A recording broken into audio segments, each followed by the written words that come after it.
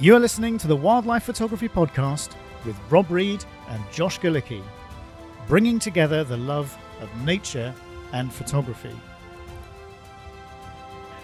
Episode 15, we lose ourselves in the exposure triangle.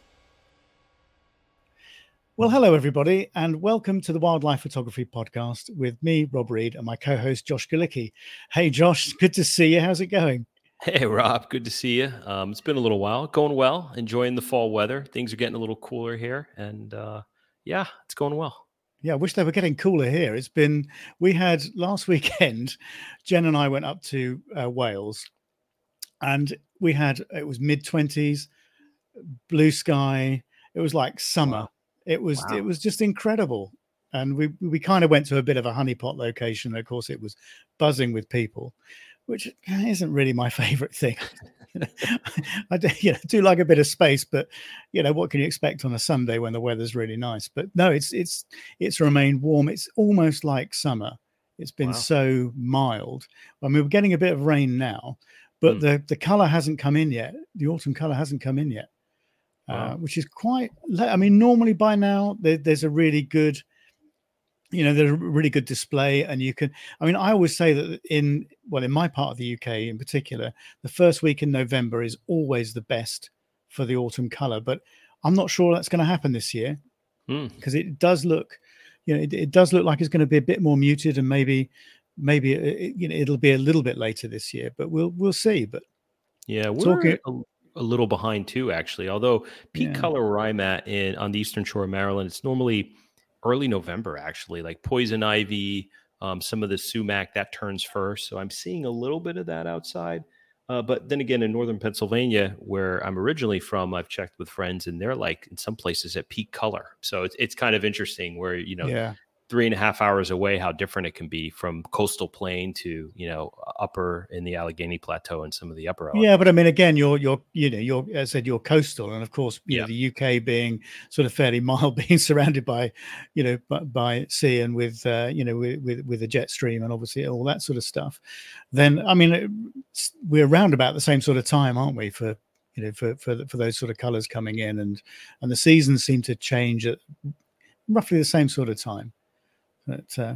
But talking about autumn color, I've been out photographing trees quite a lot recently. Oh, which awesome. I've really been enjoying, I have to say. So not necessarily with all that magnificent autumn color yet, but just sort of getting out in woodland and immersing myself in it, and sort of getting myself away from that sort of quick fire bird photography type stuff, which is like spray and pray, and like you come away with about 4,000 images. It's actually nice to come home with about 100 or 150 photographs for a change. When you find a composition, it's not as exciting, at least for me. Like if I'm walking around and I see a cool mushroom, I'm like, oh, well, there's the mushroom, versus oh, look, a pileated woodpecker just came out, and I'm going to, so there's, but, it's just a whole different form of shooting.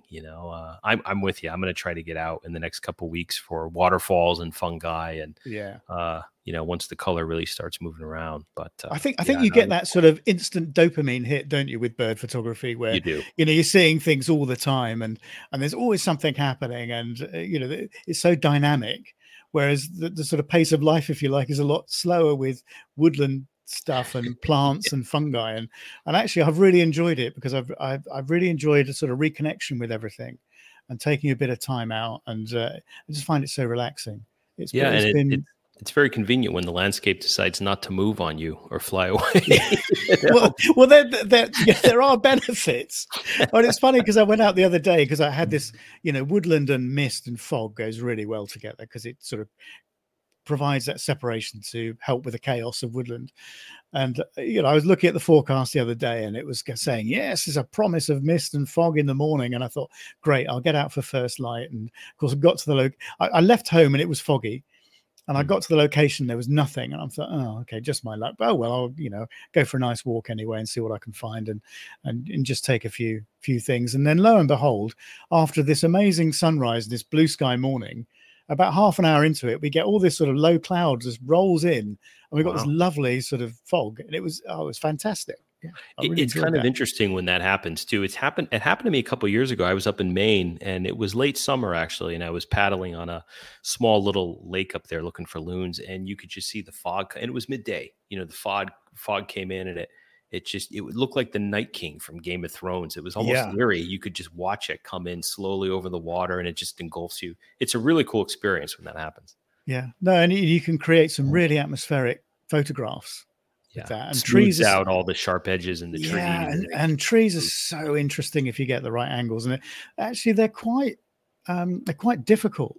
They're quite challenging to find decent compositions in. So yeah.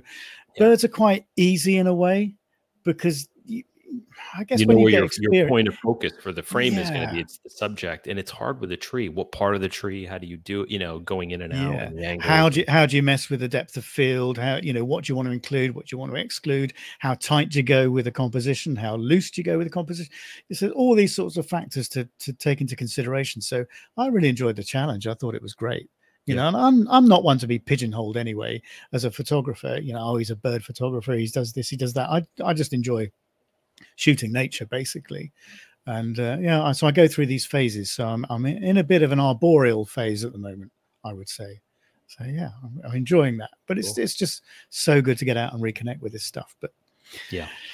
so anyway, we thought today we'd have a chat about the exposure triangle. So for those who aren't familiar with that term, and I'm sure most of you are listening to this then it's that balance between ISO settings, shutter speed, and aperture to create the exposure you want for the photograph. So that's what we thought we'd have a bit of a deep dive into today.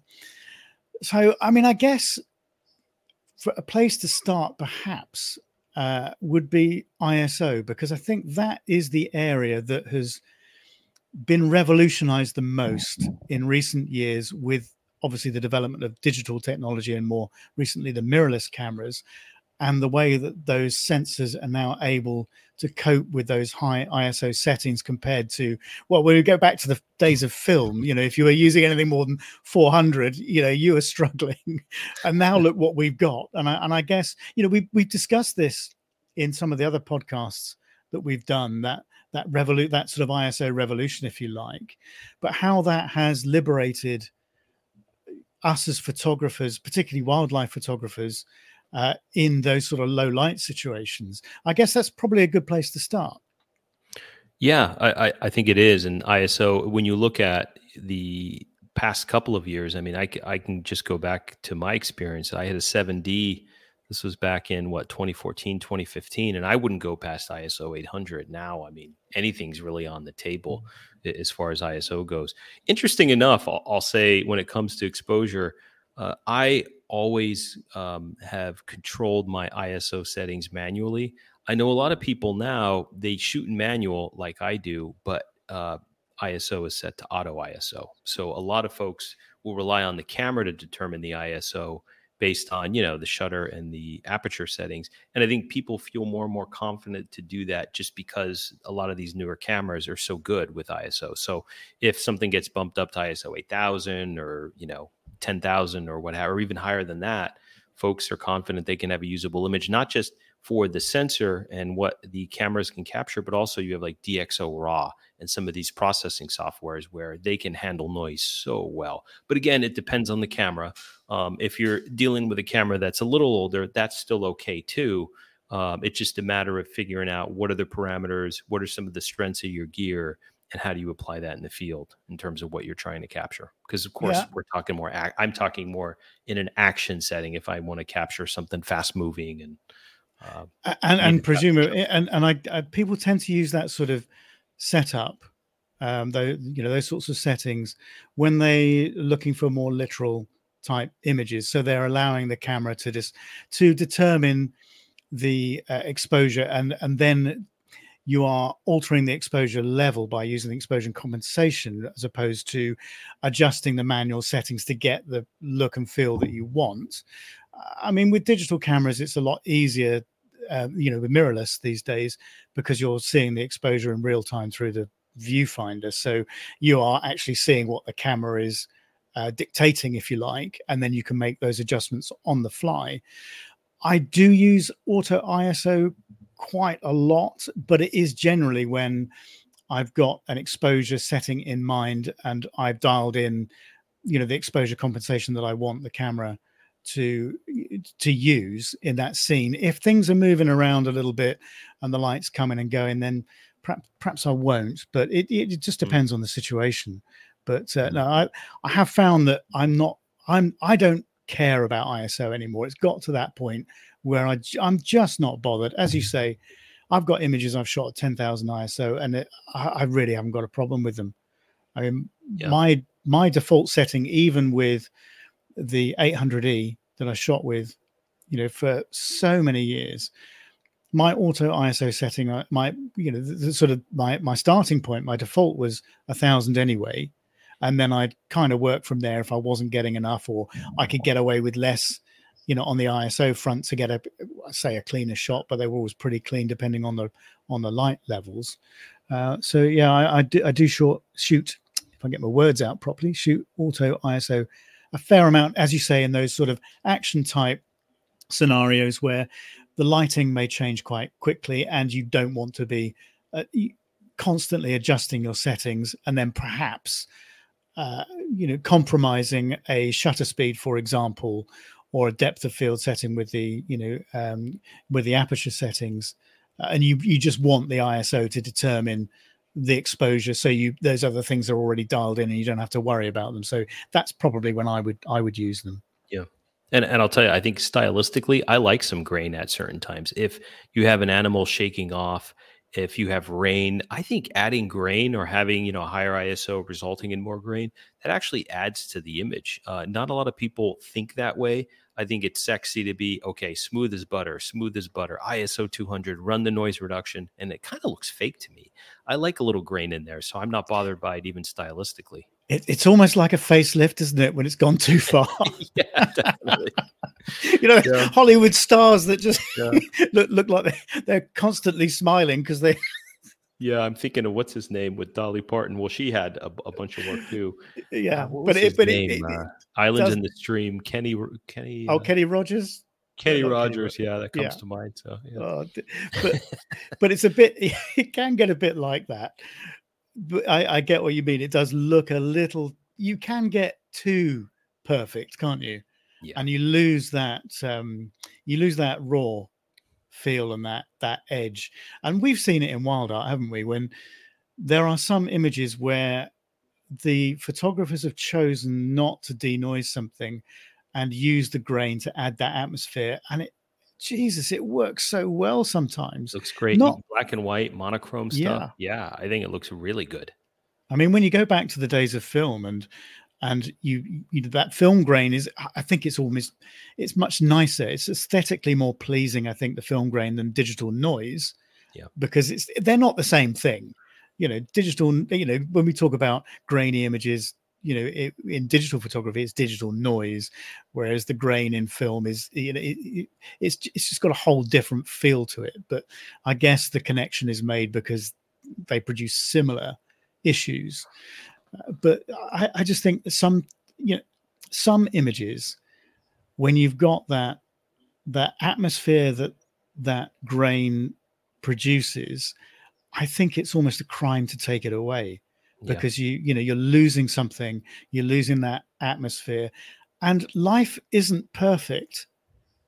And sometimes I think we try to be too perfect, and then we lose something, in the interpretation of that photograph by the post-processing process. I agree. I was photographing, this was I think it might have been last fall, elk, early morning, all misty, foggy, and I did some black and white conversions, and the grain looked incredible. And I ran a noise reduction. I'm like, oh, this looks terrible. Like, why am I even doing this? And I kept the grain. So yeah, I think, controlling ISO manually can also be beneficial. We were just talking about using the auto function and cranking it actually for intended grain. That could really look good stylistically. I mean, speaking of ISO, I did use auto ISO in the past. One of the things that has come out, and again, I'm a Canon shooter, and I think this is probably the same for Nikon, Sony, and the rest, but I have 3 dials now on my cameras, which is a game changer for me. Before I would have 2 dials. So with 3 dials, I can control ISO, aperture, and shutter, each with its own dial. So I do everything on the fly, and it just, the more you do it, of course, it's muscle memory at that point, right? So you can move, but having the 3 dials allows me to control it manually. So I don't shoot auto ISO that much, if any. I've got just everything on the dials now, so I can move things around. And again, the more you do it, it's muscle memory at that point. Yeah, it's not something I do a lot now.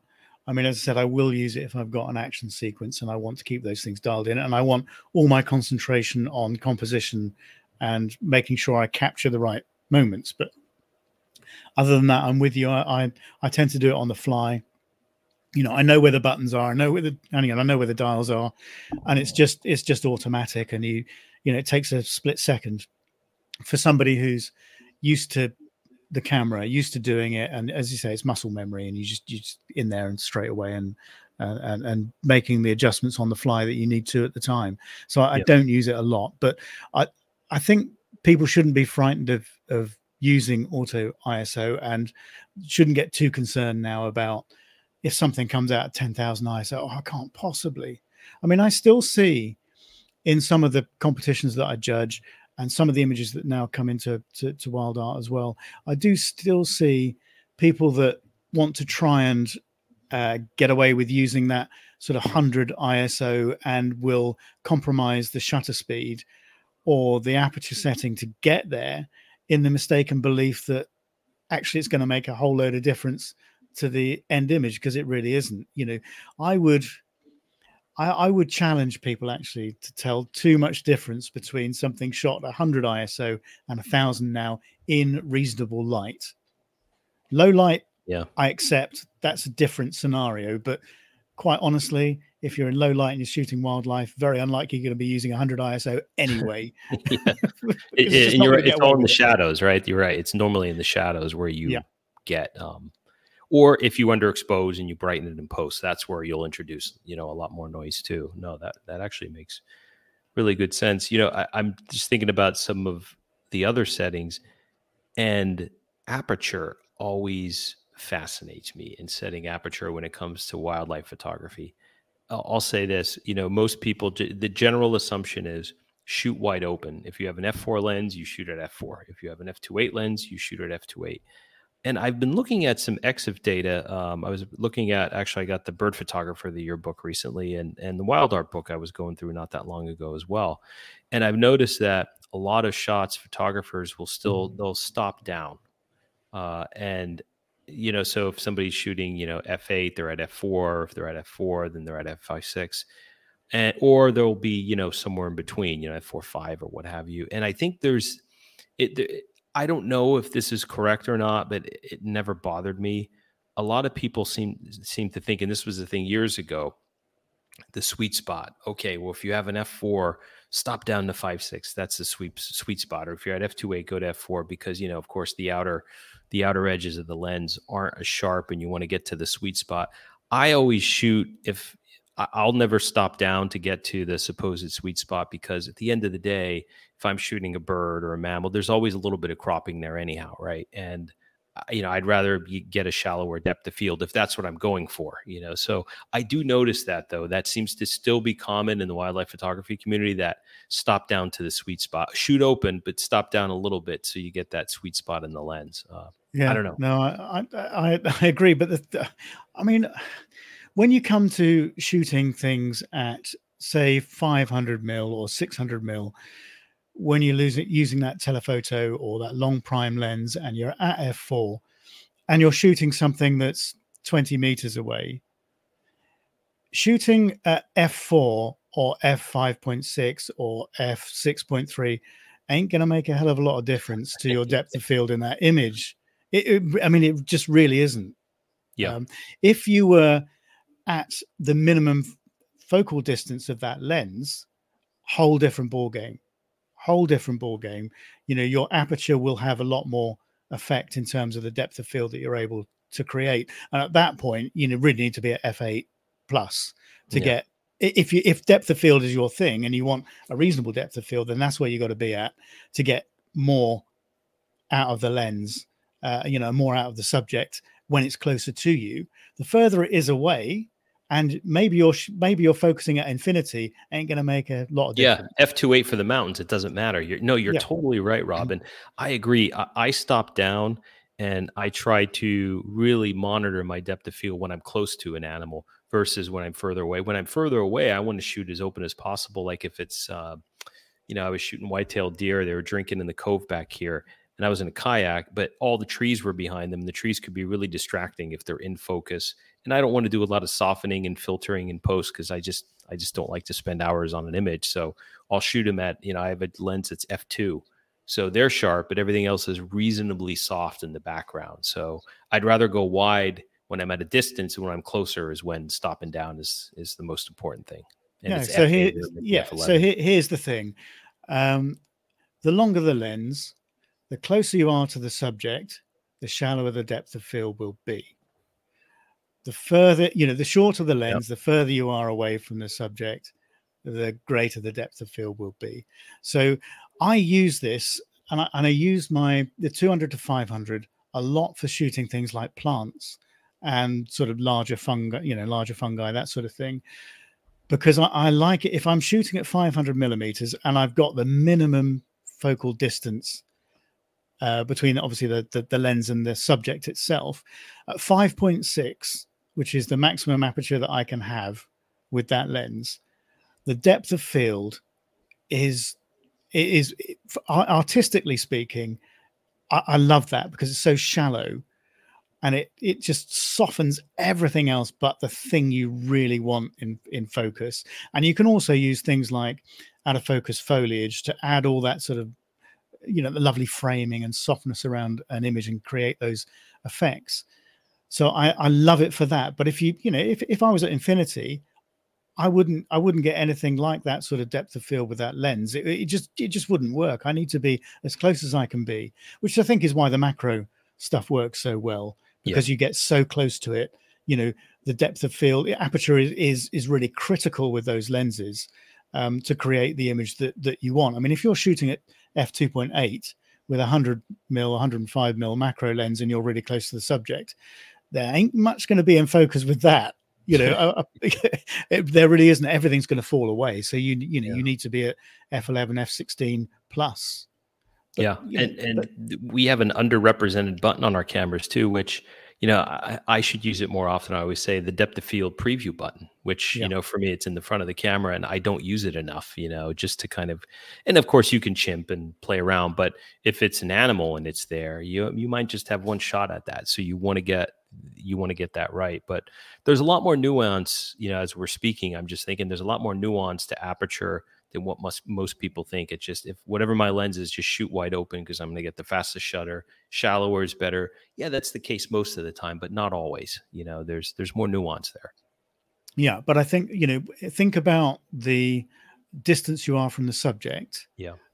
Make that your sort of primary thought, and then work the aperture around that. Because as I said, if you're at infinity anyway, the aperture setting isn't going to make a lot of difference, really, when you look at an image, and particularly if you're looking at it on social media and you can't get really close to it and and zoom in at 100% and study the background versus the subject. You may find that f11 or f8 the lens performs better, but again, you're just not going to see it unless you zoom in right at that sort of 100%, and you are grabbing the magnifying glass again on the print to see the difference. I mean, people go on about it, and you see these reviews online about various lenses and how sharp they are. The MTF charts, F8, they're photographing those, and they're saying, well, look at the difference, and this lens is much sharper than that. And you're thinking, well, that's all well and good, but by the time you've processed it, you've added a bit of sharpening, and you've seen it at the size that generally people see it, you are not going to be able to tell the difference. Yeah. We're not shooting a $20 bill in controlled environments or a toy. I mean, it's not how the real world we're works. not. We're photographing wildlife, and really is that the most important thing about the image? To me, it's about light, it's about composition, That's what it's about. Yeah. Light, I guess light and composition. Yeah, I think for me, sharpness only takes a major precedent if it's like macro or details or, feathers or, something when you're in close. I think sharpness is more important. But when it comes to composition and you're not in the macro environment, I guess you could make an argument even in macros. In some cases, it's not that important.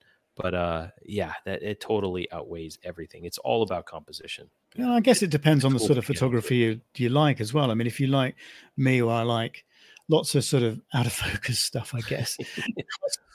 I like things that look like pencil drawings, for example. If you're photographing plants, let's say, or you're using a high key approach with birds or whatever, sharpness isn't my main priority with that.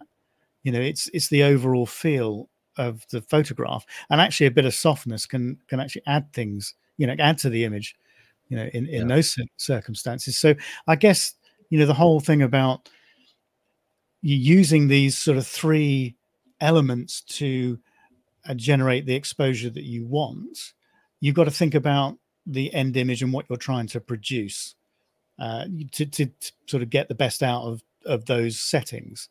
So, the one that we haven't touched on yet, and the remaining sort of corner of the triangle, if you like, is shutter speed. And I guess that probably is the most dynamic setting of all if we're talking about creating different effects with your images, particularly with wildlife, which can be very fast moving. And if you're photographing a plant, unless it's blowing around wildly in the wind, it's not going to make a lot of difference. But if you're photographing birds in flight, a running cheetah or whatever it might be, then your shutter speed choice is critical to to guide the type of image that you're trying to create. So if you're trying to freeze the action, for example, and a very, very common mistake I see in a lot of the competition images is people underestimate the actual shutter speed that they need to get that subject sharp. And I guess the closer you are to something, the faster it's moving, the faster the shutter speed you will need. And the other factor that people don't take into consideration much as they should do is the actual magnification effect that the modern day sensors have had. So if you're going from a 12 megapixel image, I guess, which the sort of cameras that I first started using, through to 45 megapixels, just think how much larger that image is and how much more that magnifies any slight blurring of the subject through a lack of shutter speed. You'll get away with far more with a 11 or 12 megapixel image than you will with a 45 megapixel image, because you can zoom in a lot further and there's a lot more detail with that. Yeah, I had that problem with the 5DSR, which was Canon's 50 megapixel. This came out in like 2015 or whatever. I'm not a techie. Was the anti-alias filter, so that it softens images too. And then, again, there was so much more sensitivity where I thought I had my shutter dialed in, and then a lot of my images were softer than what I expected. And it was just due to the resolution changes. And yeah, that's a really good point, Rob. Yeah, and it is something that's been mentioned by a few people. If you go onto YouTube and sort of other podcasts, I know this is something that has been brought up. But yeah, those anti-aliasing filters, they were a nightmare, actually. I remember the Nikon D800, you could have the 800 with the filter on it, or the 800E didn't have it, and I got the 800E for that very reason, because I didn't want that softening effect. Yeah, it was maybe more for landscape photographers, I guess. I'm not sure, but it was a pain in the sense that, the raw images were just rendered softer, and then of course you had to sharpen. But no, that's a good point. Yeah, that's a really good point. But no, so I mean, I guess when we come to taking artistic images, the understanding of shutter speed, I think it really is critical. If I'm looking to freeze something in motion, then my sort of default starting point is probably 1/2500th of a second, and I'll work upwards from there. I mean, I remember a year or so ago, a couple of years ago, maybe, I remember fighting moorhens, where they're a bit like coots. They, raise up and they're, going for it with their feet, and they're just knocking. Yeah, they can be nasty, right? Six bells out of each other. And I was at one. I remember it was good light. I remember I was at 1/5000th of a second, and I thought, that'll be enough. And I tell you, those feet were still blurred. Wow. At that, and I'm thinking, I was surprised at that. So it's amazing how you can underestimate. It's the about speed knowing that your you actually subject, need. right? And how fast, like an eagle, bald eagle, or a great blue heron, I shoot them a lot. 1/500th, I can, but they're big birds, aren't they? Bigger birds, slower wing. If it's a songbird, you really have to crank up your shutter speed. So it's knowing the animal, and even I like a bit of motion or a sense of motion. So sometimes when I'll be photographing birds in flight, I'll render it sharp enough using a shutter where the face, the body's in focus, but the wings will have a sense of blur. So it indicates motion, which can add more interest, So there's different ways of approaching it. To your point, Rob, the artistic approach. And that's where it's not always the fastest shutter isn't always the solution. Sometimes slower is better. And that's probably where you want a bit more aperture as well to actually try and get that head sharp, because we've all seen those shots where the head's pretty sharp and you're panning with the motion, and the wings are blurred because obviously they're moving faster. And so it all depend on the effect that you're trying to go for, and it's only really experience that will tell you, what sort of shutter speed or what area you need to start at and work from there and review the results and work around it with the particular subject. Because as you're saying, herons, swans, geese, that sort of thing, you get away with a slower shutter speed because of the size of the animal and the speed they fly. Whereas if you're looking at a kingfisher, for example, that's a whole different ball game. Yeah. We need Jiri Ribacek. Is it Jiri Ribacek, the Czech photographer? He is the master of slow shutter. We need him with snow geese in particular. Yeah, we need him for. I think he was just in Bosque del Apache. I think he's from Czechoslovakia, that's right. Czech Republic. I'm dating myself, but he's so good when it comes to slow shutter and the artistic effects of that stuff. And herring gulls he worked a lot with as well, didn't he? That's a good subject too. Yeah, it is. They're confiding and they'll move around you, and yeah. I mean, I've experimented with. Shutter speeds of, ridiculously slow shutter speeds, like 1/20th of a second, when you're holding a 500mm lens and it sounds ridiculous, but actually, most of them will be that's a delete button job. But every now and again, you'll get an absolute keeper, and it's something so different from the, just freeze the motion standard shot that you see time and time again. And they're frankly boring after a while. How many birds in flight, it was a big thing as I think when the technology improved, because it's like, oh wow, I can get this bird sharp, right? Okay, great. And everyone thought that was so cool. And they're just a dime a dozen now. I see all these bird in flight shots. Like, okay, great. It's frozen, its wings are up, and it's flying. Big deal. There's no interest there. But so I think, people try to take it to the next level, and that's experimenting with shutter, and which I think is good. I think if you have the equipment and have a reasonable understanding of photography, as you say, those sorts of bird in flight images are pretty easy. Yeah. But it's creating something different that is going to grab attention is the key. And then it's understanding how those exposure elements work together, which is really where this sort of podcast was going, to create the effect that you want. So, if we're talking about, motion blur, it's understanding the subject, understanding the area you need to start with to create the sort of image you're trying to achieve, and then moving the other pieces of the jigsaw into place around the major exposure element. Because I guess when we're talking about photography, it depends what we're shooting, but there's always one of those three elements which is the sort of primary consideration, I think, when we're looking at the exposure of the scene. So with that sort of birds in flight example, then it's shutter speed. If it's a plant where we're looking for some sort of artistic effect, then it's aperture. If you're looking to introduce grain and noise to try and add a bit of atmosphere, then it's ISO.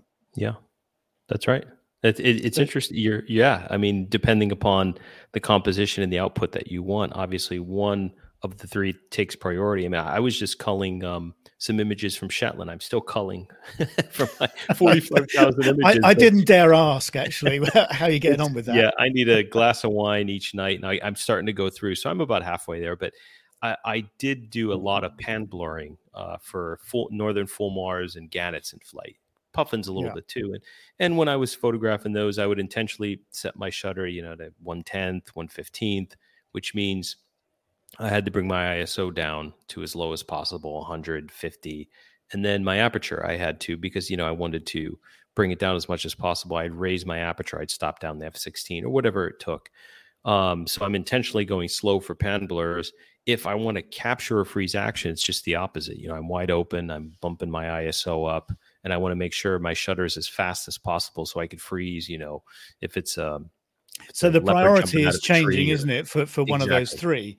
Because the thing is, with those blurry images, you don't really care if you're at f/16 because most of it's out of focus anyway because of the blur. So it doesn't make any odds. Yeah, it doesn't make any odds.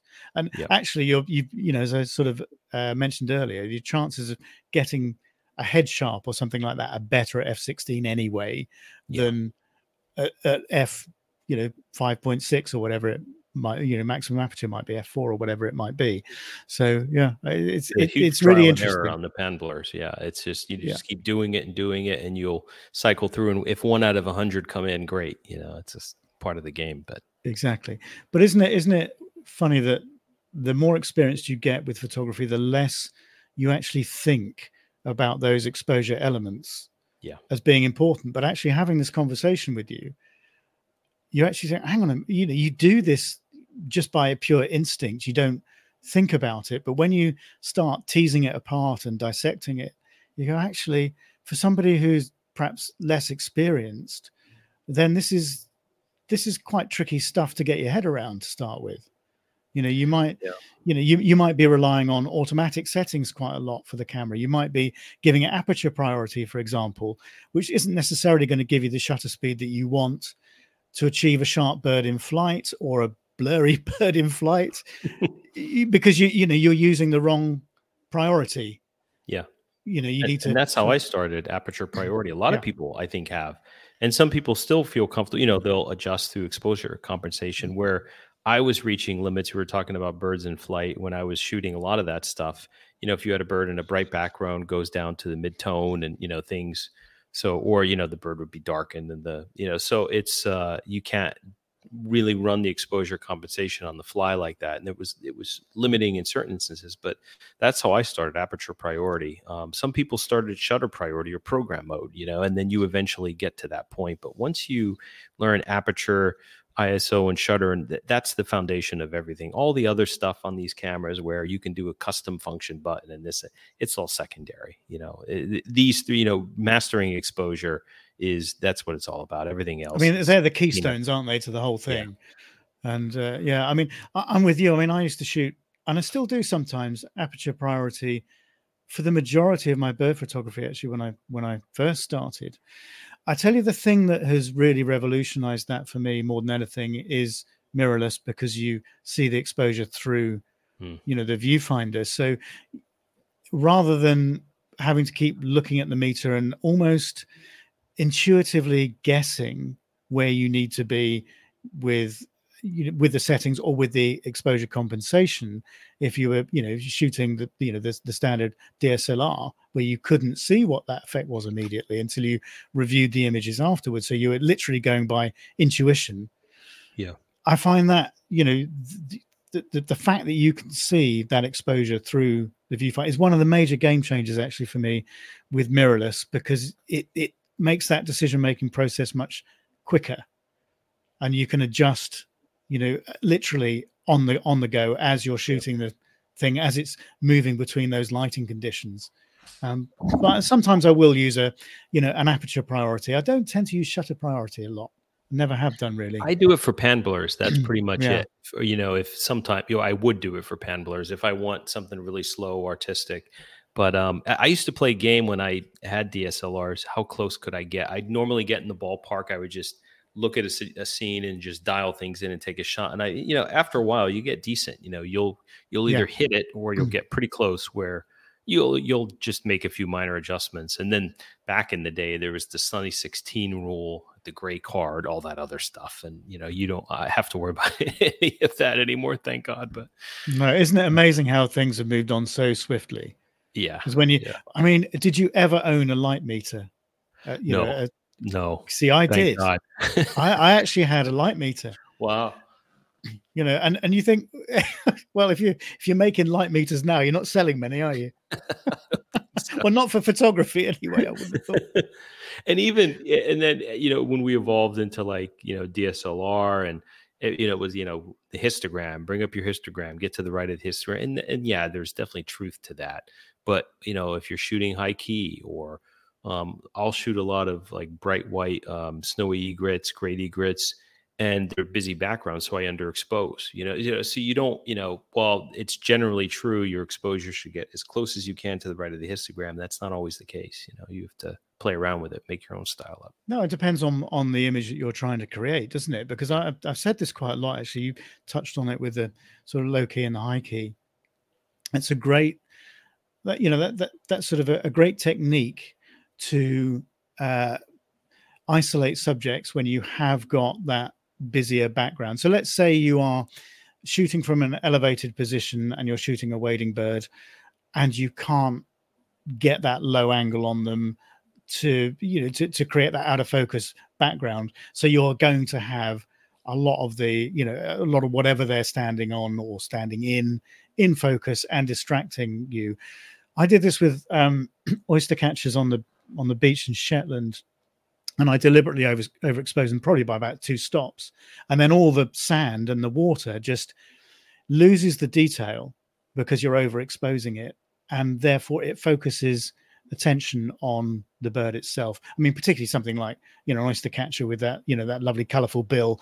And then you've got the black and the white, which are so contrasty anyway. I mean, they make great subjects for high key, but if you use those types of techniques and then swap it around using low key techniques, if you've got something which is perhaps sort of illuminated by a shaft of light, for example. I've seen a lot of those gannet shots or nesting seabird on cliffs, like we've got a place in the UK called Bempton, which is quite popular, and I've seen people use those sorts of techniques where they just underexpose, so they lose all the background detail, and then they focus all the attention on the bird, which is where it needs to go. So they're using those techniques. But they're understanding, the exposure and understanding how they need to compensate for what the camera wants to tell them to create the image that they want to end up with. Yeah, and I'll tell you, I love high key imagery. I mean, it reminds me of that old Japanese silk art. The low key stuff I think is more inspired from like a lot of European type forms of lighting. The only thing that bothers me, it's a side subject, it's how people process, where if somebody takes an image in flat light, they put a radial filter and they put this fake beam of light coming down, and it's like the light of heaven, and it's just touching the side of the animal. I mean, that's great when it's natural. That's what you want. But, there's so much fakery in the processing on that. And it looks so horrible to me. And it's gotten to be this huge trend. I've been seeing it on Insta for like 2 years now. It's like, when is this going to go away? Please, God, take your beam of light and take it away from you. Beam of light and be gone with you. Yeah. It's like, well, I guess if you keep getting likes and, it's going to perpetuate itself, isn't it? It's a self-perpetuating thing. Sorry if you can hear Sky in the background. She's barking again. She always makes an appearance, doesn't she, on these podcasts? Well, the mic might not have picked it up. She agrees with me on the light. Oh, she does. Yeah. She was voicing her opinions on the light of God, or whatever you want to call it. So yeah, theory. Oh, crikey. So exposure compensation. Do you use that button a lot, or do you tend to do things completely manually these days? Yeah, I shoot completely manually, but I pay attention to it. We were just talking about high key is a good example. So if, maybe I'll start +3 on the, based on my when I dial my exposure. And if I'm +3, then I'm like, okay, maybe I need to dial back. Maybe I should be +2, so I pay attention to it in the extremes. Other than that, if it looks good, and I'm happy with, how it looks in the back of the camera, I don't pay too much attention to it. Yeah. I mean, I used to do it quite a lot, when, before mirrorless, I would use it quite a lot. and I can remember going +4, in some circumstances. It's completely nuts, but sometimes if you're shooting a white bird against a gray sky, for example, and then you just want the hint of that bird, and it just bleeds into the sky, and you want that completely artistic feel. I tell you, +4, as you all know, isn't as ridiculous as it sounds. So yeah, I would use it in those sorts of situations. But I'm with you now. With mirrorless, you see what you're getting anyway through the viewfinder, and it's not redundant, but it beyond me generally using -0.3 as a default setting, because I want to underexpose things just a tad, particularly with birds. If there's any sort of bits of white, I don't want them blowing out. In fact, Sky's coming in. Come on. And it's even if there's strong backlight and you get late morning sun, strong backlight, what I'll like to do, I'll underexpose maybe by 3 stops, where when you underexpose, you're just then catching all the extreme highlights, and all the midtones and everything else are just black. And that's what you want. You want the silhouetting in the rim light. Oh, I think I see Sky now. There she is. Yeah. She's coming in. Yes. As people will know if they listen to the podcast often enough, that we tend to shoot these. God, photography on the brain. Record these is what I meant. Late in the evening for me, because of the time difference with the States. So Jennifer's gone to bed, and I think she's after a bit of attention. So she wandered in, and now she's wandered out again. She doesn't like the door being closed. That's what she wanted to check in on you. Yeah. So, but no, she's a big part of the podcast now, Sky. with making the sort of vocalizations every time we record. So we have to get her a mic. Yeah, well, it wouldn't be the same without her now, would it? This is true. So what's next for you? What are you up to next? That's a really good question. Probably fall stuff, waterfalls, fungi. The geese are back. I'm waiting for the swans to come back. I'm starting to see some ducks out back. So I'll definitely have my float blind out, especially come November. Owls will be coming back. Speaking of exposure, we were just talking about exposing technically and versus exposing for your own aesthetic. I know a lot of owl photographers, they shoot owls, at dusk or at night, and they'll underexpose. And when they process the images come out underexposed, and that's by intention. I've seen social media posts where people are like, hey, you should really brighten this. I'm like, you're not getting it. No, this was taken at dusk. It was really dark, and I want to convey that. So I guess for people listening, always shoot for your own aesthetic. It should be less about the technical rules and more about what you want to convey in your composition. Yeah, exactly. And then use those sort of elements to create what you want. And I'm always one about, with photography, when people talk about rules, it's like, well, what rules? They don't exist for me. I always think that, if you are shooting images that please you, then that's the primary thing. If other people don't agree with you, who cares? In a lot of ways. I think we discussed this when we talked about social media. Perhaps people put too much emphasis on being liked on social media, or those images being liked on social media. And if, it used to happen to me, if I put up an image and I got 150 likes, let's say, which is quite a lot for me, that's great. Oh, that image has done really well, and you're really pleased. And then you put another image up and it gets 30, and you go, oh, well, what was wrong with that picture? Right? What happened? Why didn't they like that? Oh, I don't care. Yeah. It's and nowadays it needs to be a 15-second TikTok or a reel with, a cat falling or some sort of practical joke. I mean, it's just, what you're doing a silly dance to a 1970s disco thing, wearing a I don't know, a reindeer outfit or whatever it might. I've thought a lot about this too, Robin. I'm thinking, why are reels and TikTok so much more popular than just still imagery? And I think it ultimately comes down to, for most people, the layman, when you're looking at a shot, it's just visual sensation. It's one stimulation. It's your eyesight. When you're looking at these quick reels, it's audio and it's visual. So you don't have to do as much work. There's another dimension too of stimulation. And I think that's got to be why there's a additional appeal to it, but it's unfortunate, it's what it is. Do you know what the thing about photography is, and what I really like, and if people have sort of tuned in and watched some of those awards presentations for Wild Art, for example, I will quite often talk about the images that have done well, is that they have this dimension to them which keeps you going back for more. So rather than taking that quick sort of hit from a chocolate bar, for example, it's almost like a gourmet meal that you keep coming back to again and again, because every time you look at it, there's something different to see, or it tells a story, or it's arresting in some way.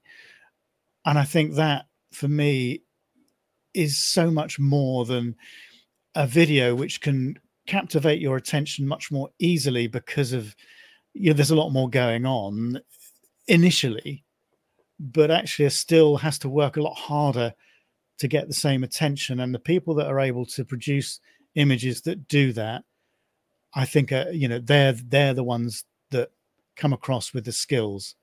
Yeah. And that's why those images do well. So I'm rambling, but no, I agree. Hopefully that's come across. One process is much more literal than the other, meaning video, I think. And it's a hit. It's a dopamine hit. It's really quick. People get stimulated, but there's not as much depth there as a well thought and well composed image that's presented in, Yeah. But there's not a lot of those either. It's not like every shot is like that, but it's when you come out with it, you come out with it. I guess, why do you buy photography books, for example? You don't pick them up, read them once, and then put them back and never look at them again. Or I don't anyway. I mean, I guess there might be some people that do that, but I have them, and I pick them up and I look at them regularly. Probably is the wrong word, but over and over again at certain points when I'm looking for inspiration, or I'm feeling perhaps less enthused about my own photography. I will use them to stimulate my artistic juices, if you like, and get me going again, and looking at what other people do and how they approach it. And it gives me ideas as well, because everybody looks at photography in a different way. I mean, we're going off a completely different tangent from the subject, but who cares? I mean, this is, as people know, this is organic and this is what happens. We've got lost in the triangle, so we're going to come out. Yeah, well, I told you we were going to get lost in the exposure triangle. I like that. That was good. That's exactly what's happened. So no apologies there. Anyway, I've lost my train of thought, but it doesn't matter. It doesn't matter. Oh dear. Anyway, Josh, this has been a really enjoyable discussion as ever. Yeah, absolutely. I mean, I think next we've got a guest, haven't we? I think we do. Yeah, we have got a guest. We've got a guest lined up, and we've got a bunch more episodes and topics to talk about. So I'm looking forward. But we'll probably be able to get the next episode out a little quicker than we got this one out. So apologies for the delay. We're trying to pick up the pace a little bit, but it's difficult with everything that's going on. And I've got an important thing coming up at the end of October, so I'm going to be out for like 10 days with that, and we've got Wild Art coming to a conclusion as well, so I've got all that to organize, and all the awards presentations and what have you. So but we the intention is that we do pick up the pace a little bit with these, because it seems to be resonating with people. And so again, if you have any suggestions as to the topics you'd like us to cover, then do put them in the comments, and we will read them. And we have acted on one or two in the past, and done episodes from suggestions. So we'll add it to the list. And if there's somebody in particular you want us to talk to, get a guest on or whatever, and you can persuade them to come on and talk to the two of us, then likewise put that in the comments. But please leave us a rating on if you've enjoyed the episode. Leave any comments that you'd like, hopefully good. But if not, then hey, thick-skinned.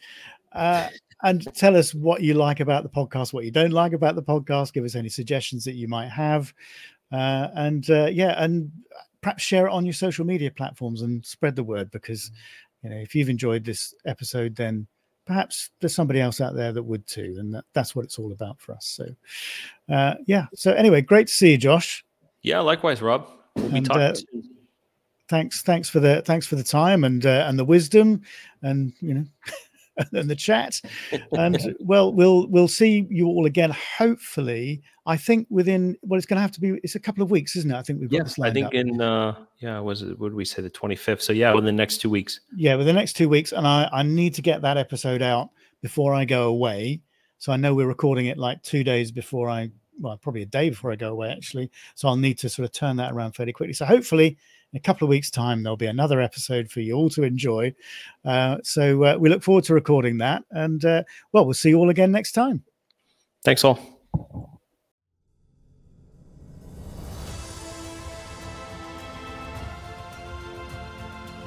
You have been listening to the Wildlife Photography Podcast. If you have enjoyed the content, then please help us to spread the word by sharing a link on your social media platforms, giving us a like, and leaving us a comment. See you all again next time.